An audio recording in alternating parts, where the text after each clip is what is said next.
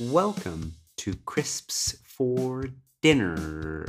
I am Braden Alexander Matthew Goff. Why are you speaking like a robot? Am I speaking like a robot? A little bit. Oh. And I'm Karina Brown. And we love each other, despite some of us sometimes speaking like robots. We've got a lot to discuss today. We've got a tremendous amount to discuss, mainly around one topic that we've been speaking about almost every single day, it feels like. Not quite every single day, but many of our days. It plagues a lot of our thoughts because we live together. That is a fact. We love each other, we live together, and we've actually moved in together fairly quick because we had, prior to dating, we were roommates. Yep, very true. We were roommates, which surprisingly, if you decide to date your roommate, then the odds are you're going to have a pretty good relationship because you already know what each other's farts smell like, right? And for us, we ended up moving in together probably about 6 months after we started dating. Yeah, it was pretty quick. I guess a lot of the unknowns that often come with moving in with a partner were less unknown for us. They were knowns. They were very much knowns. And I knew that you weren't a lunatic to live with, and presumably vice versa. And thus it felt like quite a risk-free decision. Yeah. I mean, many of our evenings that we did spend together, there weren't many of them, but usually it was me, you, and our other roommates sat on the couch. You two were sat on the couch, and I was laying on the ground, foam rolling excessively. But we've decided to live together, and we've been living together for almost 2 years now. Yep. And we've made the decision that we think we'd like to buy something together. We rent now. We didn't immediately buy something, but I moved into our apartment now prior to renting. I wasn't part of that decision. You decided where to live, and I thought it was great and convinced you to let me move in. Yes. So I had found this apartment that we currently live in with the intention of living here on my own. Mm-hmm. Fortunately, it's big enough for two of us. Yes. So it just felt, I think, very natural that we were spending a tremendous amount of time together. Therefore, it worked really well with you moving in here. And I think on the whole, I'd say we've been pretty happy here. Yeah, I love our apartment. So we live in Sulehavn, so in the south of Copenhagen, the South Harbor. And it is, how would you describe our apartment? It's a new building, so it's extremely warm inside. How big is it, 100 square meters? A bit less, but thereabouts, yeah. We've got a balcony with not a great view, to be honest. We look directly into the apartment across from us. That's true, but I would say there's always something to look at when you're sat out on the balcony. It's great for people watching. Great for people watching. I think we also provide a lot of people watching entertainment. Yeah, I guess that's the nature of Copenhagen apartments. I think moving from London, where I lived in a lot of beautiful old buildings that were very cold, Mm-hmm. I love, although it's lacking in character, this new build apartment in some ways. Yeah. It is like just a concrete box, so it's amazingly warm. Yes, we have our windows open year round. In the winter, currently we've got the windows in our bedroom open and the door closed so that we create it does get cold in certain areas. And it's almost like we're trying to create like an ice box. Well, I love the ice box of a bedroom, right? Yeah. Let's talk a little bit about some of the things that inspired us, it wasn't overnight from one day to the next, although it kind of feels that way, where we decided to take the decision that, we'd actually like to buy a place together. So I would say that maybe independently of our relationship, for the last few years, I've been thinking about buying somewhere because over the course of having worked for the last, say, 15 years, I kind of always have been saving money aside for this deposit on this home that I intended to buy. But it's just, there's never quite been the right time. And then moving countries and moving cities from London to Copenhagen, renting is much more accessible. Yeah. So I guess for me, at least, it's been on my mind for a long time, the idea of buying, but it just hasn't been kind of feasible. No. How about you? I have moved almost every single year I've lived in Copenhagen, and the thought of buying always kind of felt unattainable. I never really looked into mortgages. I would just be happy if I could have rented a place of my own, which for many years was financially out of reach. And at the same time, I don't know if I'd want to live just on my own. I really get energy from being around people and don't always like coming home to an empty house, so I don't know if that's my preferred option. So I just never really looked that much into it. But it felt like, so we had watched a series on Netflix, the aptly named How to Get Rich, with Ramit. With Ramit, who is like very charismatic American financial guru. Yeah. I think the name of that Netflix series is unfortunate in some ways because it sounds like a kind of title that I think would put a lot of people off. Like How to Get Rich, it just sounds quite wanky, but it's so good. It was extremely good. Really good. I think we both really enjoyed it. And I think it was at that stage that we started transitioning to more seriously talking about, okay, what would it take to buy a house or a flat or something like that? What were some of the big takeaways you had after watching that series? I think so what I like about Ramit from this series is that he kind of challenges this myth. Like I think he recognizes that there is this quite prevalent narrative, and I certainly saw this in the UK, and I would say I see it here as well in Denmark, that you have to buy. You have to, like, if you get the chance, you should buy property. And what I liked about what he did in that show was he challenged that and said, you know what, it's not right for everyone. And he did this episode where he said, but if you are thinking to buy, then these are some of the things you should be going into it with a mindset of. Yeah. And one of them was that you want to buy somewhere where you intend to be for the next, say, 10 years. So going into it with this kind of long-term mindset. He did have 2 other points on there. I think it was one around like the kind of financial, so making sure that only a percentage of your disposable income is going on rent. And I guess that's to avoid the scenario that I guess some people get into, given the expensiveness of property, that you spend a really high proportion of your disposable income on rent, which obviously then can impact the actual quality of your life. Yeah. I think there was a third point. Can you remember what that one was? I can't remember what it is, actually. I mean, the one I recall resonating the most with you and eventually me was the 10 years. The 10 years, and thinking about like, it's the point that we discuss the most. And maybe we'll get into that a little bit because I do want to speak about some of our priorities that we're looking at in terms of like, what are we thinking about when buying an apartment that we want to live in for 5 to 10 years. And at the same time, I think many years ago, I don't even remember when I did this, I subscribed to this newsletter by a guy named Mario. And I'll share a link to it in the description of this video. And he's this guy that's very focused on how to get rich, specifically in Denmark, right? And we just happened to read that newsletter, or he doesn't send it very often, but he sent a newsletter around the same time we were watching the series. And one of the big topics in that newsletter is one of the few ways to get rich in Denmark is property, because there is such a low tax on it. Mm. So with that in mind, I think thinking about like a 10-year outlook, neither of us really have, maybe I can speak for myself. I don't have a tremendous amount of assets. I have some things invested, like in the stock market and that sort of thing.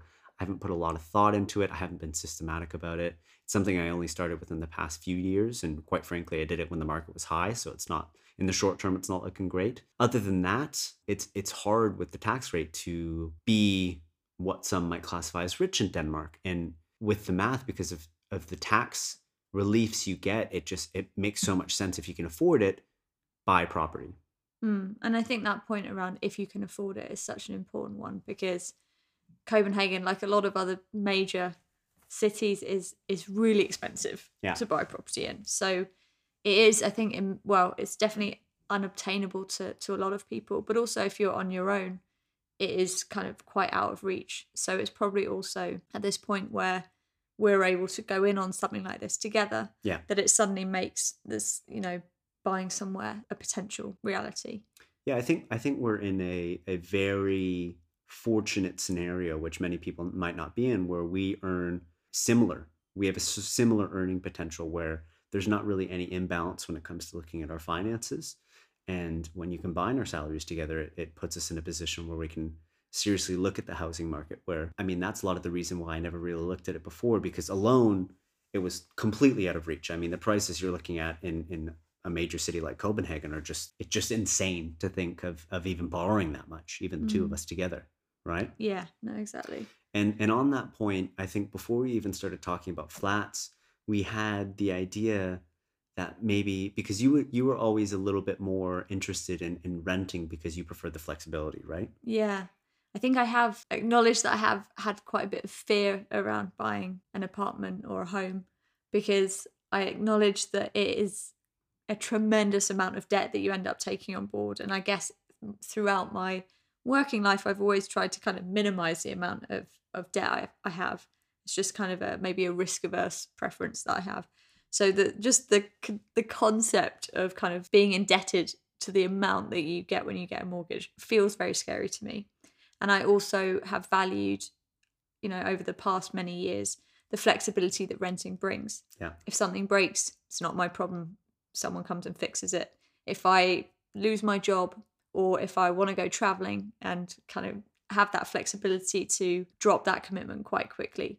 And so it's been a bit of a process to kind of get my head around, the thought of buying and what that means in terms of trade-offs with some of those things I've enjoyed about renting.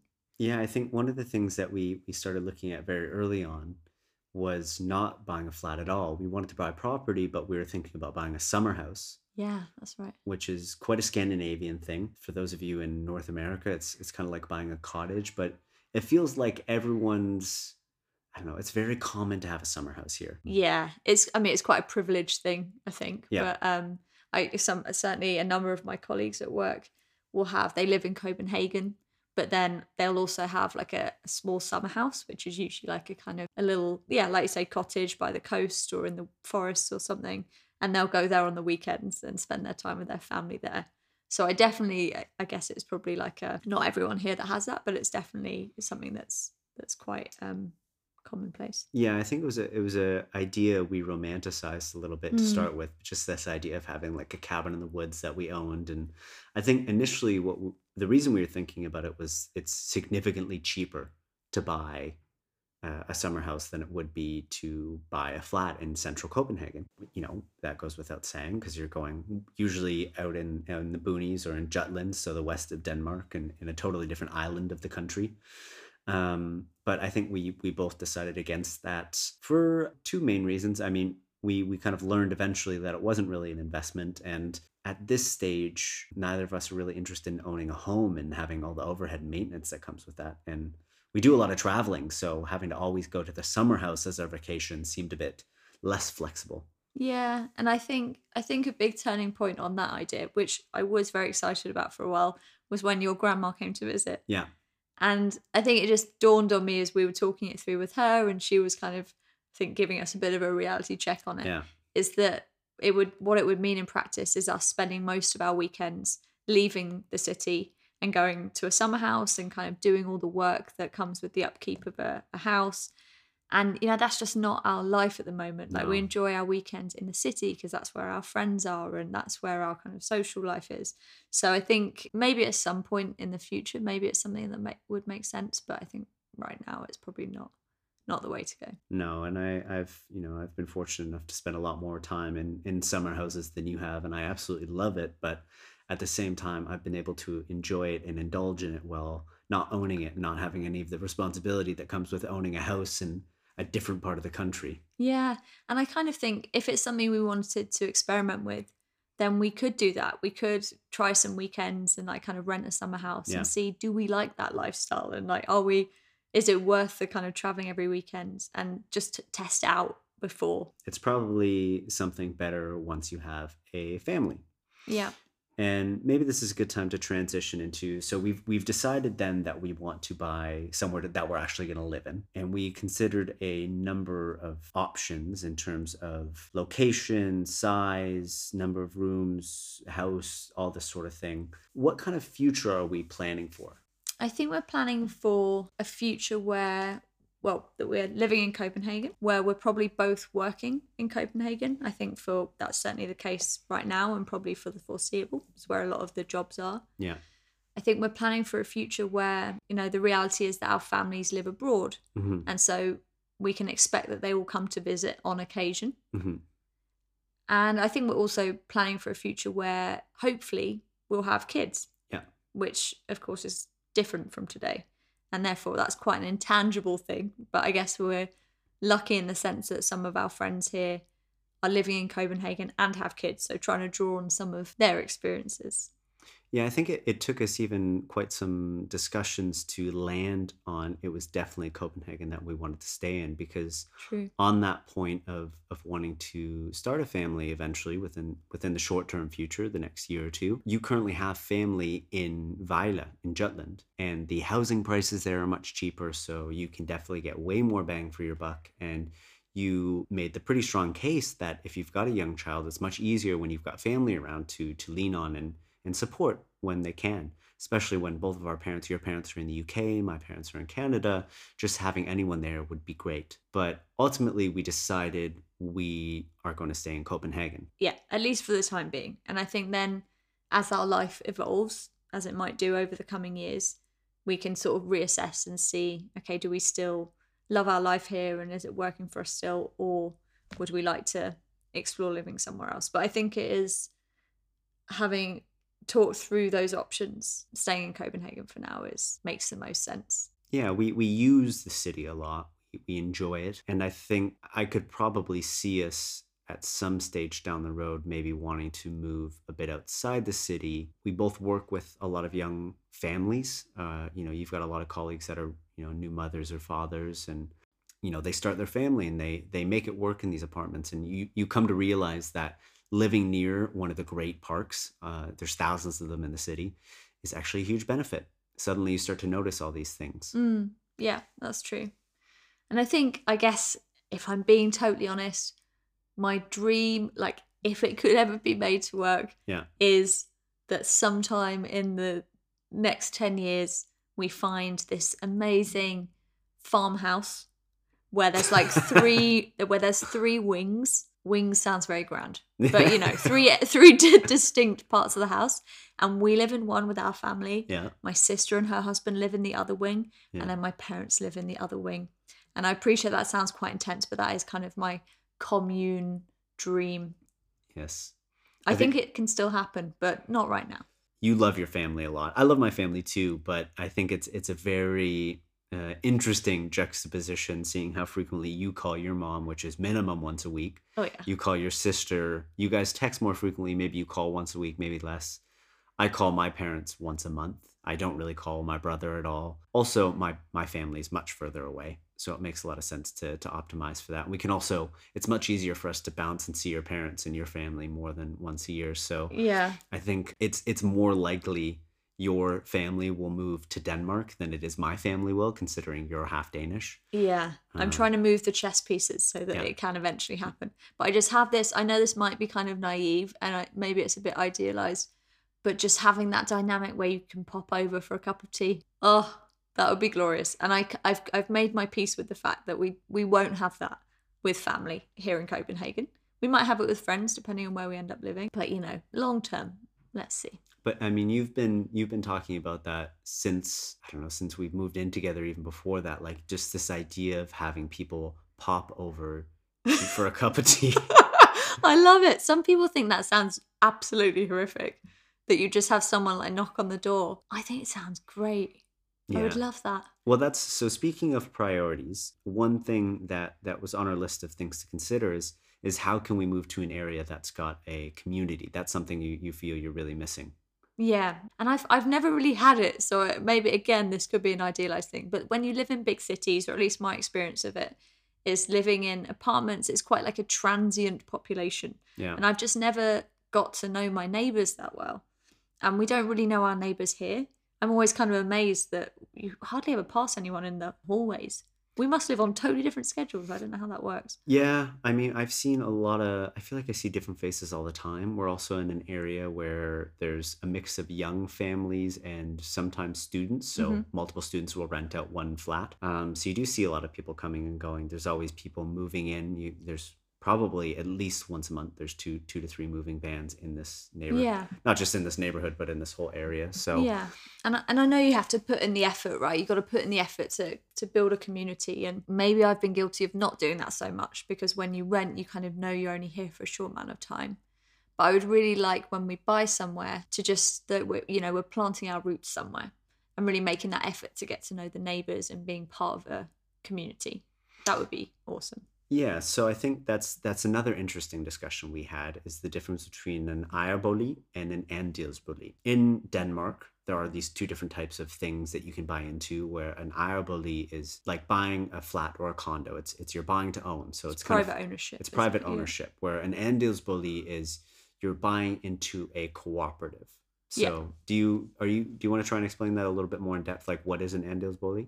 Oh God! To the best of your ability. I'm not sure I'm qualified to do that, but my understanding, and correct me if I'm wrong, is that how the kind of cooperative model works is that when you buy, say, an apartment in a block that is an andelsbolig, you're buying like a proportion of that building, and with that comes some kind of limitations in terms of the value of that property, of your particular part of that building, but it also comes with kind of commitments to being part of like a residential association. I think what we learned having researched more into andelsbolig is that it is maybe less a kind of investment vehicle, because you can't really sell it for a significant profit because it's constrained by the building, but it is more for people that really just want somewhere to live. And it can be a more accessible way of getting onto the property market because the prices tend to be controlled and lower.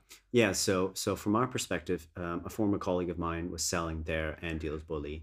And I think the thing that immediately draws your attention is the price. You know, the flat we were looking at was half the price. So maybe we can just jump back quickly 2 steps and talk a little bit about our budget. So we are looking to borrow, around 6 million Danish kroner, give or take either way, which is a lot of money.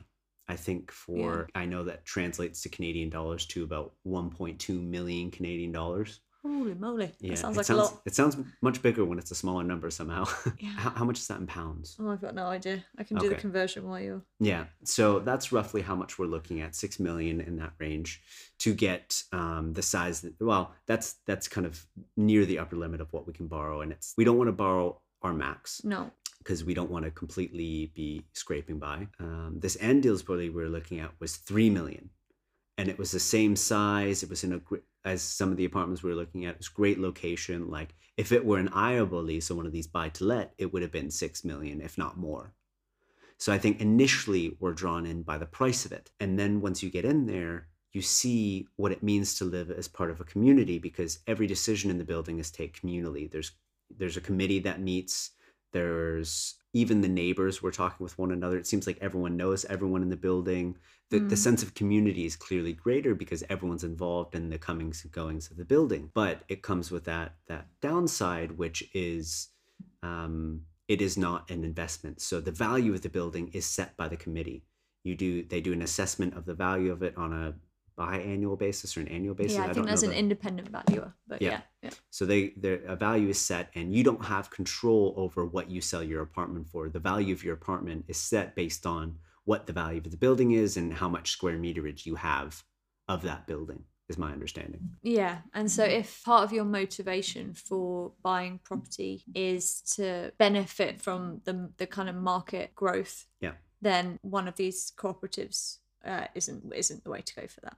No, and I think that's something we realized after visiting it and having some more conversations with each other, is that it reminded us that this is something that we do want as a long-term investment. And we are fortunate enough that we can enter the ejerbolig market. We can enter the actual property market, where a lot of people, if I were just a single guy trying to buy an apartment, it might be more realistic for me to start looking at andelsbolig.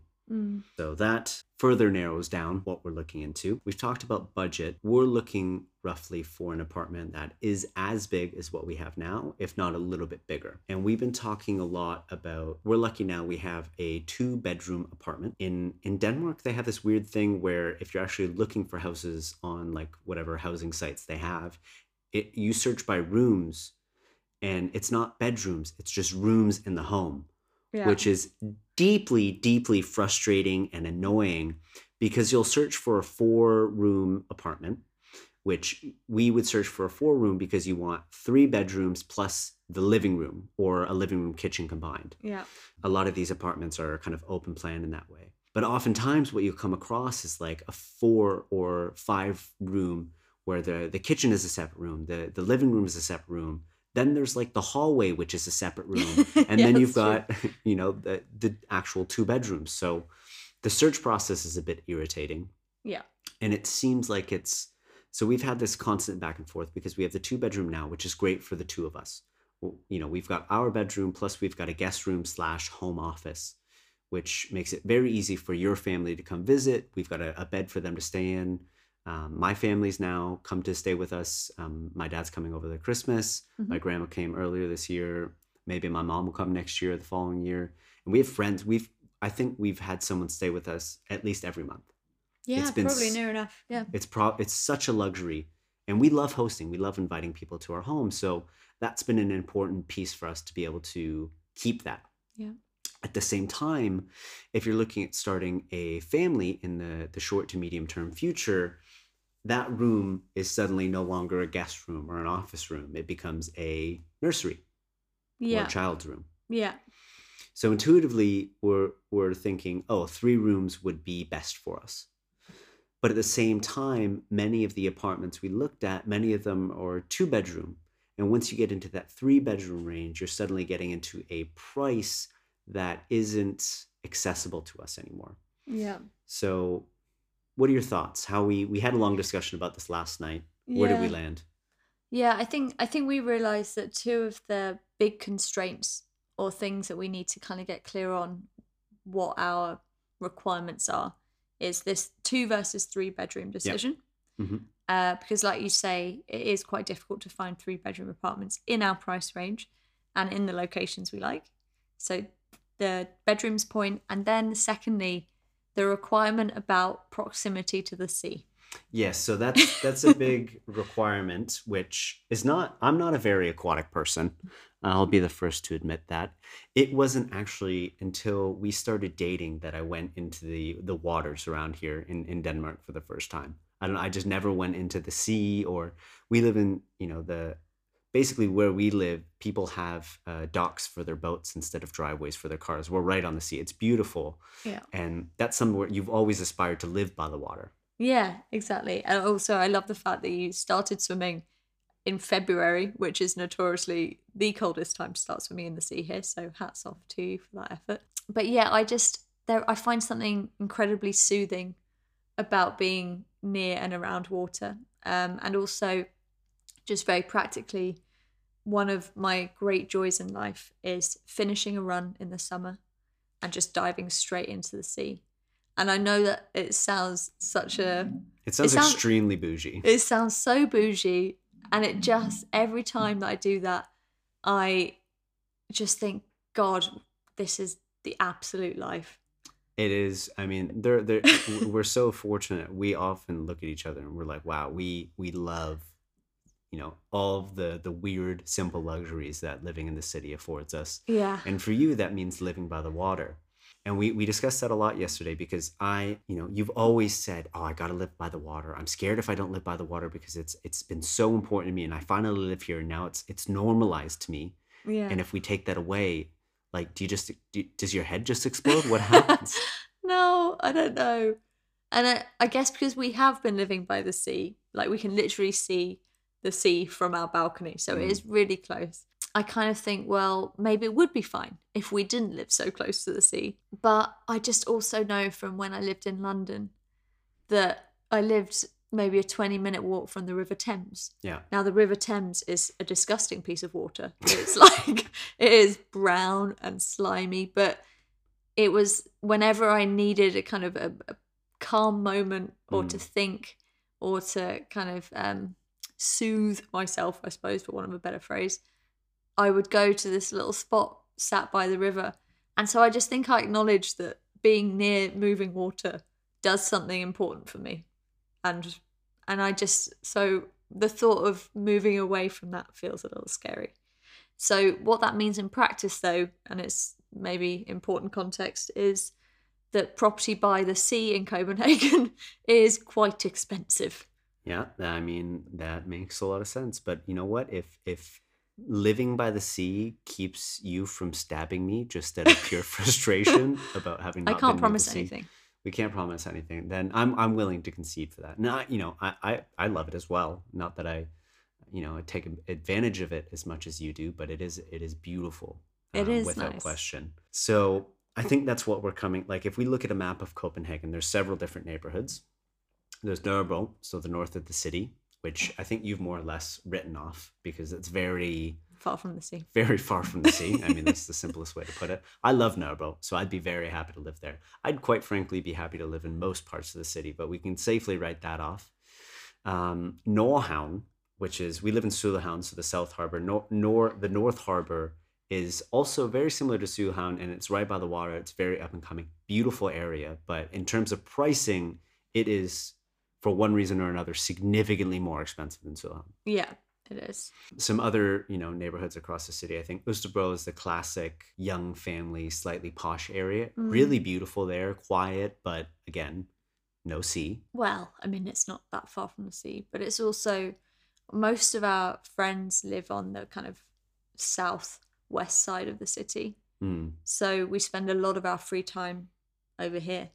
So to me, it feels kind of a bit more natural to stay on our side of the city. Now, so we've more or less, the ideal part of the city we'd love to live in is Islandsbrugge. It's amazing there. It's beautiful. It's the perfect balance of being by the sea, being by Amagerfjella, which is like this big green area in the southeast of the city or southwest. I don't know. Someone get a compass. It's somewhere in the city in Ama.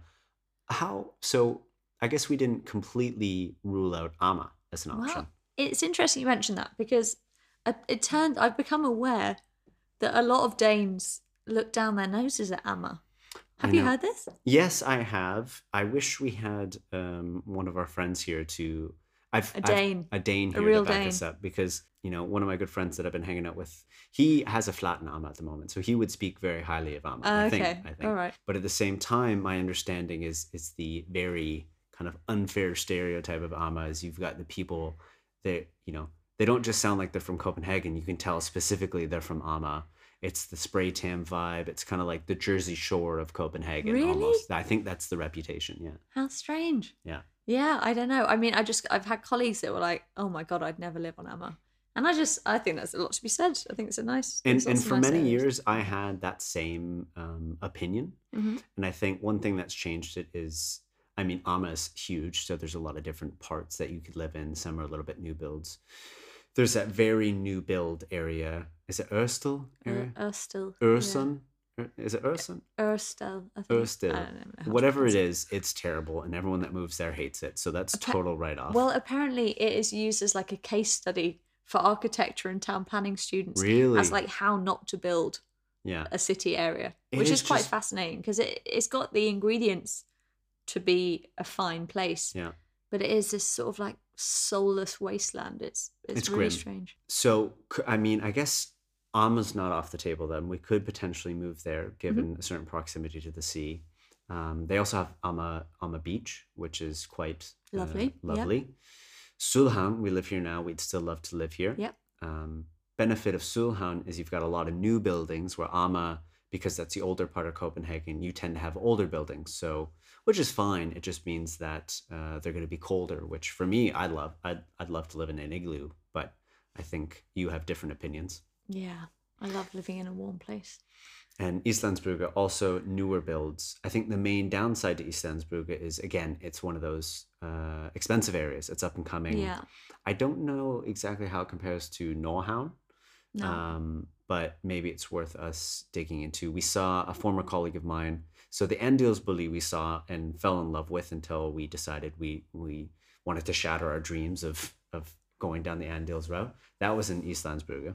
Yeah, exactly. And we also saw one of my former colleagues' flat in Islandsbrugge, which is another beautiful location. So I think it's an area that we'd love to live if we can afford it. But it comes down to the availability of 3-bedroom houses or apartments in that area. I think what we have decided is that we're probably not going to live in a house, mainly because I don't want to mow the lawn. I don't think that's the main barrier. I think it's the fact they cost about 11 million. No, if you get... Okay, I guess if we're looking at a house, yeah, fair. Buying a house inside a major city is extremely expensive. It is. There are some beautiful row houses that if anyone wants to just lend us with zero interest and we'll pay you back maybe like an extra 4, 5, 6 million, then we can buy the perfect apartment for us. Yeah. I know that's not going to happen, but we're really having to kind of make a trade-off. Like, do we really want to live by the sea, or do we want a 3-bedroom apartment? Because we can, the option of 3-bedroom apartments in that area is so slim, and they tend to be so expensive because they are bigger. There's more square meters to them. And even some of these flats that are, bigger in square meters, a lot of the new builds, it's just more common to have a 2-bedroom flat, right? At least it feels that way. Yeah. So I think it probably is maybe a trade-off that we need to consider. Especially if we also, do want to be by the sea. I think maybe the other requirement that we haven't touched on so much is, I think if we can, we would like to optimize for the kind of living space. It's like the living room, the kitchen. I think what we really love about our apartment right now is it's this kind of open plan kitchen, living room area. And, we spend 99% of our waking time out here. And even when we have guests, it is centered around this space. So I think optimizing for that is, even if that means kind of small bedrooms, I think we're kind of on the same page that's what we would do. Yeah, I think that's another thing we tended to see with some of these 3 or 4 bedroom apartments is that to get it within a square meterage that we could afford, you're sacrificing on that living space. Yeah. And I think it was one of your friends that's recently bought an apartment and had a kid where they said, oh, actually, you need living space because suddenly you got a lot more things. Yeah, you got a lot of stuff.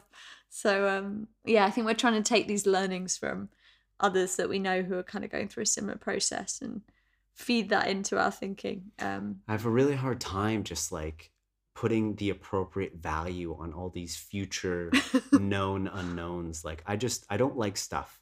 So if we just had less space and that meant less stuff, that's fine. But if you throw a kid into the mix and you've got toys, like I just don't know how many toys, and just suddenly you've got all these toys and you need space. And then a child is a third, even though it's small, it's a third person. Yeah. And these things are hard to factor in and just like how important, because I think we had a pretty big discussion yesterday where we landed on the fact that I think you would be okay giving up the third room if it meant living by the sea. So we've weighed those slightly higher than one another, which I think is a pretty significant decision to have made. Yeah, I think so. And I think it will help us when we really get stuck into viewing more apartments and when we're really ready to kind of press go on as we enter the new year, is just having a bit of a sense of what is slightly more important than the others. And I think it's good for us to have this, like these criteria of, in an ideal world, these are the things that we would love. Yeah. Because, hey, maybe it will be possible. Yeah. Maybe we will be able to find something with these things. And if not, then knowing kind of which ones are slightly more important than the others will be helpful as well. Yeah, and I think maybe that's, we can touch on that final point of discussion that we've been thinking about when it comes to buying a house is when. And in Denmark, they're introducing some new rules around housing tax here, which seems to have put a little spark in the housing market. There's been an increase in interest rates, which it seems has tempered demand in some way or another. But now you're starting to see a lot of apartments come on the market that might not otherwise have, because people are looking to sell their apartments before this new tax rule kicks in. And our understanding of the rule is that if you buy your apartment this year, then the existing tax rules apply to you for as long as you own your apartment. And if you buy it next year, well, then you're subject to the new tax rules, which is just simply put a higher tax rate. And we did the math on it, and it seemed in terms of some of the houses we were looking at our price range, the increase in cost is a notable chunk of change, I think, over the course of 10 years. Or let's look at it from a 5-year period. Do you remember what it was? I can't. I think it was around like 100 to 150,000. Wasn't that over 10 years?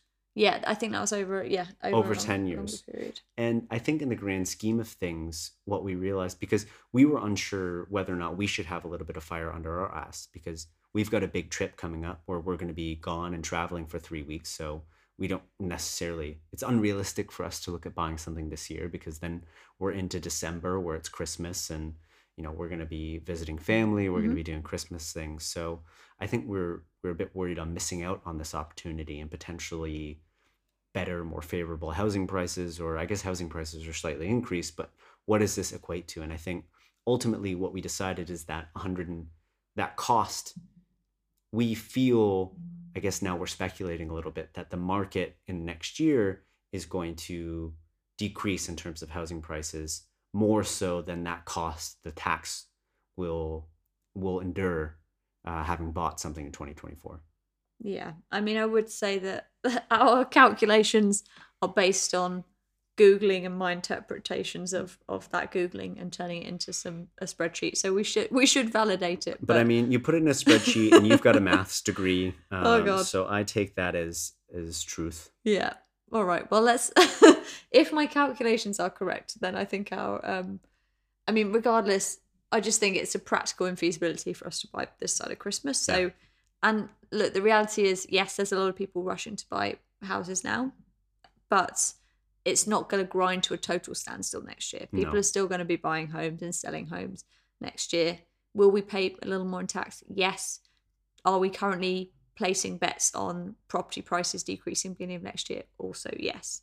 And from what I'm hearing, speaking to colleagues and friends, that seems to be kind of general sentiment. But of course, all of these things are speculation, and we have absolutely no idea. We're just going to have to see how things land after Christmas. After Christmas. So if you've made it this far in the podcast, God bless you. God bless you. If you made it this far in the podcast and you or you know someone that has an apartment in Copenhagen that you're looking to sell, and you live in East Landsbrugge and the apartment is above 100 square meters, 3 bedrooms, and around 6 million kroner, give me a call. Give me a call. Send me an email. Get in touch. Profile. That unicorn profile. If you live in Sulhan, specifically in one of those beautiful row houses that you may or may not know what I'm talking about, and you want to sell us that for half the price it's worth, then also get in touch. We'd absolutely Please love do. you. Yeah. I'll give you a big smooch on the forehead. I'm looking forward to buying an apartment with you one day. Yeah, me too. I think one of the things that we said when we set out on this process was, let's try and enjoy the process of it. Yeah. And I think there have been moments where I feel a bit overwhelmed. Yeah. And there's definitely been moments where I just feel like this kind of urgency. But I would say on the whole, I'm enjoying the process of it and talking through all these different things and in our overthinking way approaching this purchase. We have to be very stoic people. If you don't enjoy the journey, the destination's not going to be fun at all. Right? There you go. Words of inspiration. Words of inspiration, words of aspiration, words of perspiration. Maybe. Anyway, we're done discussing for today. Okay. I love you dearly.